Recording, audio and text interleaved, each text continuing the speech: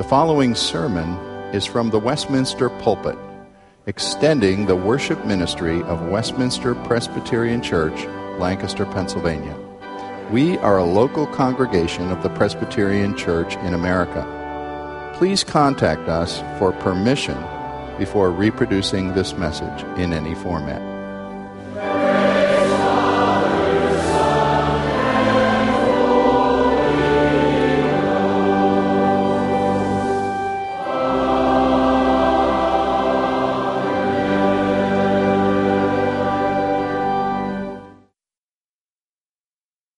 Been looking with you at a short topical series that I plan to have end next week, Lord willing, with just 6 items of emphasis as we've tried to deal with the question of what is the Reformed faith or what is a Reformed church.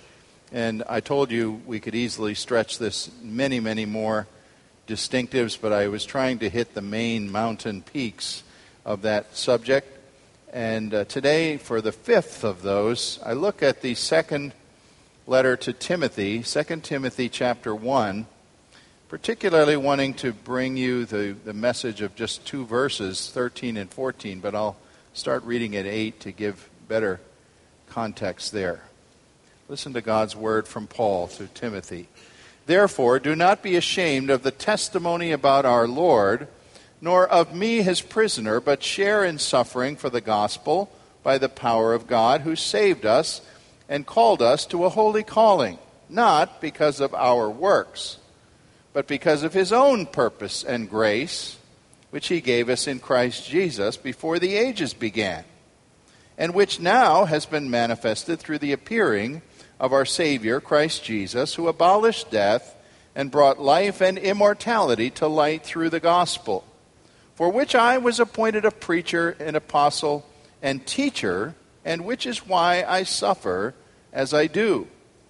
But I am not ashamed, for I know whom I have believed, and I am convinced he is able to guard until that day what has been entrusted to me. Follow then the pattern of the sound words you have heard from me in the faith and love that are in Christ Jesus. By the Holy Spirit who dwells within us, guard the good deposit entrusted to you. This is God's word. I dare say many of you have at some time been in a church where a pastor made a declaration. It might have been a church of a fairly independent sort of mind or framework. And the pastor was trying to make a point that theirs was a church not dependent on human thinking. And so he held up his Bible at some point and said, folks, this book, the Holy Scripture and this alone, is our only creed. We do not follow human creeds. We look to no formulas of faith written by the hands of mere men. This is our creed. Now, if someone said that, I would be highly sympathetic with that person. I would certainly be a brother to that person in his allegiance to the Word of God, for I too, and I know that most of you are evangelical believers, those who put the authority of Scripture very high. That, in fact, was the first of the distinctives that we talked about in this very short 6-week series. So the man is not saying something in his affirmation that I have a problem with, but in his moderate denial. He is saying that he doesn't want to follow or think that it would be right to follow any kind of faith affirmations written by the hands of men. And there we would differ with him.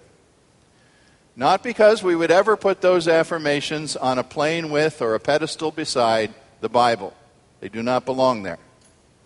But they are strictly of a secondary value. That is, the creeds and confessions that we use and learn from. Hear that word, please. Secondary value, as they help us to interpret and better understand the doctrine that the Bible teaches. Of course the Bible is preeminent as an authority. It has no rival. It's breathed out by God.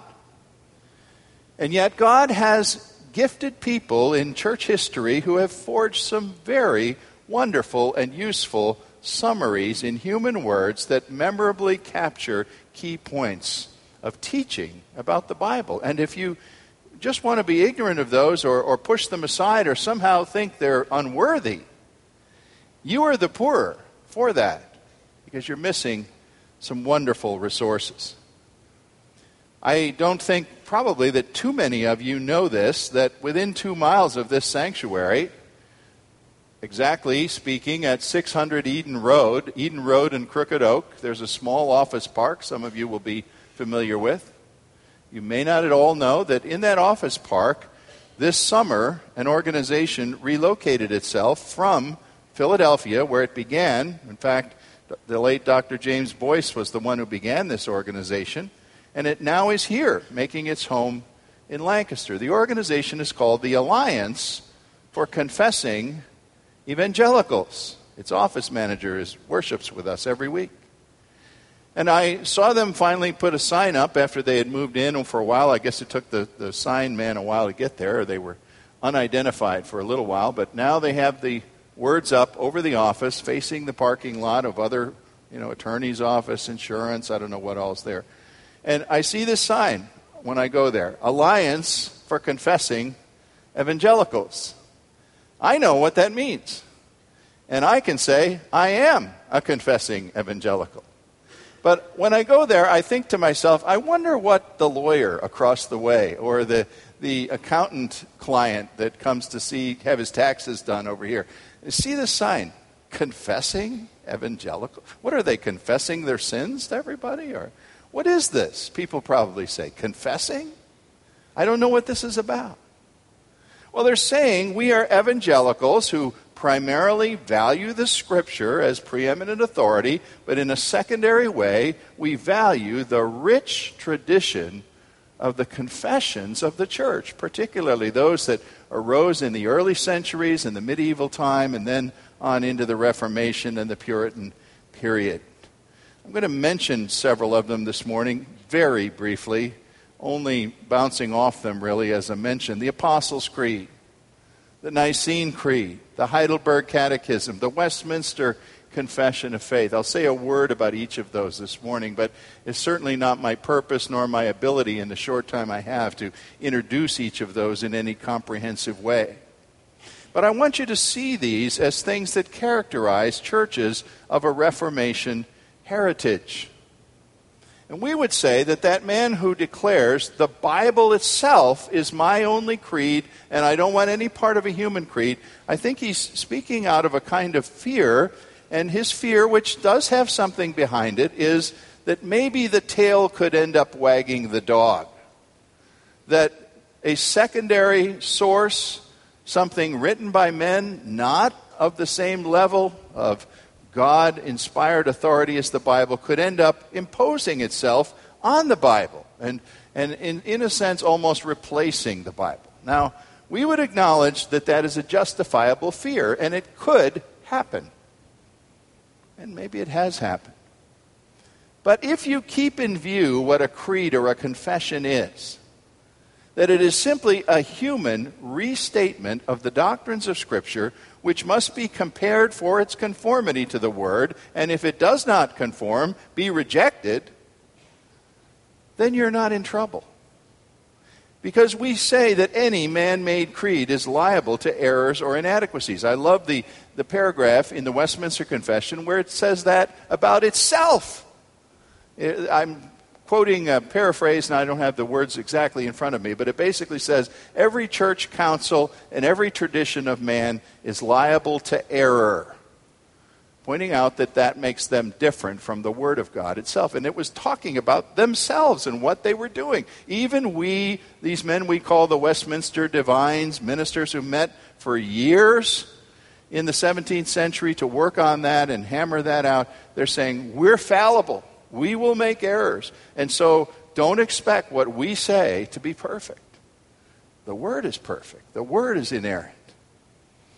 The question is, this person who says, here's my only creed, why is he unwilling to write down a condensation, a concise digest of what he believes? For after all, if you went to join that church as folks joined the church here today, and you said, well, Pastor, before I joined the church, what do you believe? Well, they probably hand you a couple sheets of paper with 6, 8, 10 paragraphs, and they'd go through, doctrine of God, man, sin, salvation, so on, second coming of Christ. And they'd spell out some distinct. So they have a creed. In fact, the churches that say the Bible's our only creed usually have those sheets of paper. Well, we take a membership class like you saw today, and we give every member the Westminster Confession of Faith and Catechisms. It's a book. And people say, wow, you Presbyterians are really into doctrine. You've got a book. The church I just came from only had 2 sheets of paper. And we say, well, that's because doctrine is very involved. And wise, gifted people have been gifted by the Lord to write these things down. So if we want to know, well, what is justification? We could go and find out in some paragraphs with scriptural references. Or what is sanctification? Or what should I think about the return of Christ? Or the doctrine of the church? Or the church and state? Or any of these things. I grew up, I think I knew there was an Apostles' Creed. I must have in some vague way knew it, but I don't think I had ever said the Apostles' Creed in a worship service until I was 17 years old. Chasing this particular very attractive young lady sitting down in the front row, she's still young, because I was very interested in her and showed up at her Presbyterian church, had me say the Apostles' Creed for the first time. I had to read the book. I didn't know it by memory. And I don't remember that I had some, great revelation the first time I said it, but I do know that I had an overall reaction as weeks went on and I worshiped in that place that, wow, this is kind of mind-expanding. Someone has written down these cardinal doctrines of the faith. It goes way, way back. As I learned, I looked it up and found out the history a little bit, the Apostles' Creed, and I found out people have been saying this for hundreds of years. The Christians across the centuries could unite and say, I believe this. Christians in the Andes Mountains in Peru could say this today. Christians in Anchorage, Alaska could say it. Christians in the Ivory Coast could say it. I believe in God the Father Almighty, maker of heaven and earth, and so on. And I thought, what a wonderful horizon-expanding thing this is to realize that I'm part of a large thing in this Christian faith. My challenge to you is if you feel you have to say, well, the Bible and the Bible alone, don't give me any of that human mumbo-jumbo. The Bible's my creed. Well, I want to just say, why are you not willing to write down or partake of the things that have been written down, since you must have some private digest of things you consider most important in faith? That preacher does. I hope he's not a cultist who's saying, my Bible and the way I interpret it to you today, in this hour, in this moment, that's it. That's the only creed. That's how cults start. And there's a need to say to that person, you need to put your doctrine to the test of what other believers think as well. Well, as a first point today, I first want to go to this 2 Timothy 1:13 and 14 to present to you the brief argument that I believe there is an apostolic call to summarize sound doctrine. That's what I hear Paul calling for here. Summaries of sound doctrine to be held by the leaders of the church and taught and promulgated. In 2 Timothy, we know Paul was near the end of his life. This is one of the last of his letters.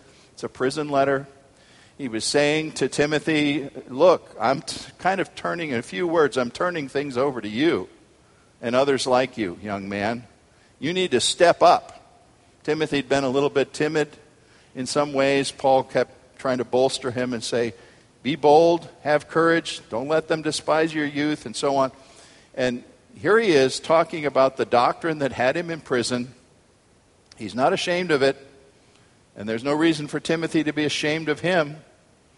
He's there because he taught the things that God wanted him to teach.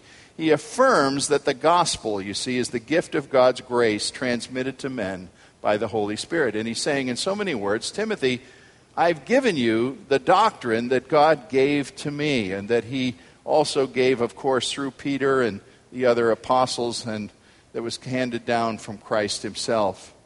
And I stress to you verses 13 and 14 where he says, follow the pattern of sound words that you have heard from me. And then he says, guard the good deposit and trust it to you. You may think I'm making a lot of a couple sentences there, but I think the nub of it is in the word pattern, which in King James's form, the Greek word is hypotyposis. You want that? That can be understood several different ways. It can be like an outline. If you were going to write an essay in school, your teacher says make an outline. Get your main subject heads that's going to organize it and then write the lecture or the essay. Or it could be thought of as like a sketch, perhaps, that an architect might make of a building. Does it have a Georgian facade, or is it early colonial or very ultra-modern? What's the sketch that's going to guide the construction? It can mean a prototype or a pattern, something that serves as a mold for that which comes along, other things being cast from it. Prototype, I think, is a good word, although none of the English translations seem to use that. They like pattern or form. If you were the engineering head of Apple Computers and you were head of the division that made the iPhone, I'm sure I have no idea how many iPhones there are in this room right now. I have one, a wonderful device, amazing how you can tap into so many sources of information and communication, and making phone calls is almost the least of all the things that you do with it. And I just marvel. I have no understanding of electrical engineering. I marvel at that little palm-sized thing. And I think, what engineering had to go on to fit into that, the components that can do all these marvels? How many apps do they have? What are that? 500,000 or something apps that you could, different programs that you can check into? You certainly don't make an iPhone by saying, well, I think we'll put one of these in and maybe one of these, and well, maybe we'll move that over here this time. No. You've got a prototype, a design that is very specific, very concrete, and every one of those 10,000s of phones that are made have to conform. Paul is saying much the same thing. The gospel of Christ, he's saying, is not a subjective opinion. It's not just some fuzzy conjecture, a celebrity on the Leno show saying, well, I think, and well, they'll talk to the celebrity and say, well, what are your spiritual opinions? And everyone, what's the celebrity going to say about spiritual things? We'll hang on his every word. He knows nothing about the subject, but we'll listen to him because he's a celebrity. Well, I think. Well, my view is. No, none of that. Paul is saying God has revealed a gospel of his grace out of his own purpose and grace, he said there in verse 9, which he gave us in Christ before the ages began. There's a good one-sentence compact description of the gospel, of election and salvation. This is from God. And I've taught you this, and I've taught it to you in detail. Timothy, learn it, understand it. You're going to be a leader. You have to be able to define it. It's a good deposit for you to guard, and it's a prototype for the preaching and teaching that the church must do, and you must do, and you must teach other elders to do it. You could find, I'm going to cut some of these out just for time here, but I could give you a half a dozen just in what we call the pastoral epistles, that is Timothy and Thessalonians. I'll just give you a couple. 1 Timothy 1:10. Paul says, he warns against, quote, whatever is contrary to sound doctrine. In other words, there's doctrine that's sound, that adheres to the truth of God, and doctrine that doesn't. You need to know the difference. 1 Timothy 6:3, he mentions the sound words of our Lord Jesus Christ and teaching that is in accord with godliness. Once again, Timothy, you're a leader. I want you to carry forward from your relationship with me that doctrine which will reveal Christ and his gracious salvation. So I see here, certainly very strongly suggested and argued for, the need of concise doctrinal teaching in the church in the ages to come beyond the time of the apostles. Now, it was a while before there were written summations, although we do know of a few very early ones, and time lacks to go into all those little side trails. They're interesting. If you want to know these things, you can learn about them. But there were some early writings, formulas of things that people were taught for learning, for example, if they were going to profess their faith or be baptized, little summaries that some of them had. But later we got the classic ones. A friend of mine, historian Carl Trueman, I think, has stated something clear that we need to understand.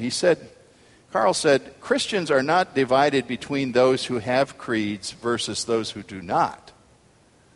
He said, no, the division is between those who have publicly acknowledged and written forms of their theology, a creed or a confession, and those who kind of refuse to write it down or submit it to public scrutiny. His exact quote is that these others are people with whose unwritten creed is impoverished, unwritten, and therefore not open to public scrutiny or testing by the Scriptures.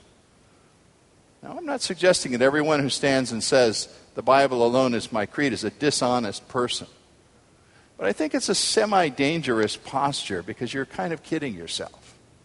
If you really think that you don't have some summation or more concise form of doctrine, why not look to the ages and to the great leaders of the church who in the 4th or the 17th century have hammered these things out and debated with some of the very best godly minds that existed to put things down so that you're not left alone with your Bible to say, oh, I know in my heart that this passage must mean this.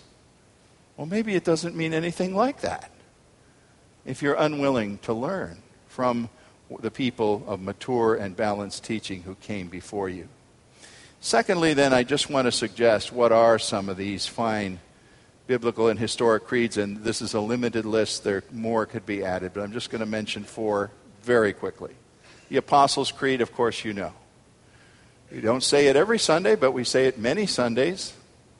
Most of you, many of you who worship with us on any continuing basis, don't need to open the front cover of the book. You know it. You can say it. In fact, there's a little bit of danger in that because they can be just words that sort of drip out that you don't even engage your brain and think about what you're saying. I believe in God, the Father Almighty, maker of heaven and earth, and Jesus Christ, his only Son, our Lord, and so on. That creed is wonderful. You know, it's not called the Apostles' Creed because apostles actually wrote it. It wasn't written by Peter or Matthew or John. It was named that because it is to represent the faith of the apostles. Those who composed it in the 4th century primarily were saying, this is what we know the apostles handed on to us. The first final forms of it exist in the late 300s. 389 is a year when Ambrose, the Bishop of Milan, basically seemed to bring it forth, and here was a form of it that was used after that for a long time. So it's not 1st century, it's actually 4th century. You know, one of the things I love, and I noticed it today, and it comes from different parts of the sanctuary. When we say the Apostles' Creed, I'm in a different place than you are. You know, you're hearing the voices immediately around you. I've got voices coming at me from all different directions. And I listen. I'm not just saying the creed, I'm listening to you. I'm listening to the rumble of your voices. And you know what I will often hear is a child's voice. Often a little girl. And I'm not pointing at anybody, but I did hear it this morning. You know, because little girls' voices are pitched higher, I guess is the reason. And they kind of stick out, and if they're sitting closer to me.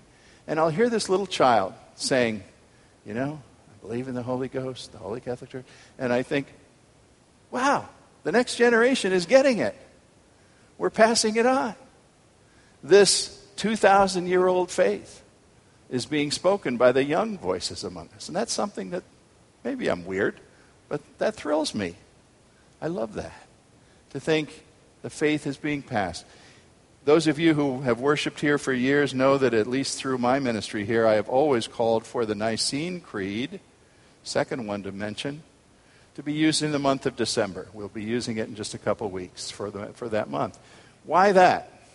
Here's another old one. In fact, if anything, a little bit older than the Apostles' Creed, that comes out of the struggles to understand the Trinity and the deity of Christ that happened at places like the Council of Nicaea in 325 AD, one of the great church councils of all time.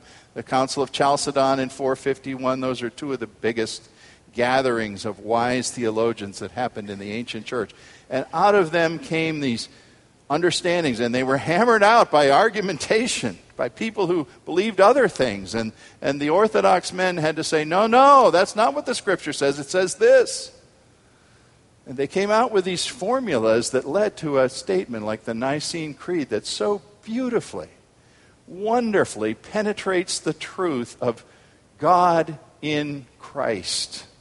Where do you get phrasing like begotten of his Father, before all worlds, God of God, light of lights, very God of very God? It's wonderful. And it penetrates as far as we can into that deep mystery of Christ becoming a man. We'll be using the Nicene Creed, but it's one that emphasizes the Trinity in great detail. Less well known to many of you is one we do use from time to time, and I am determined we're going to make more use of it.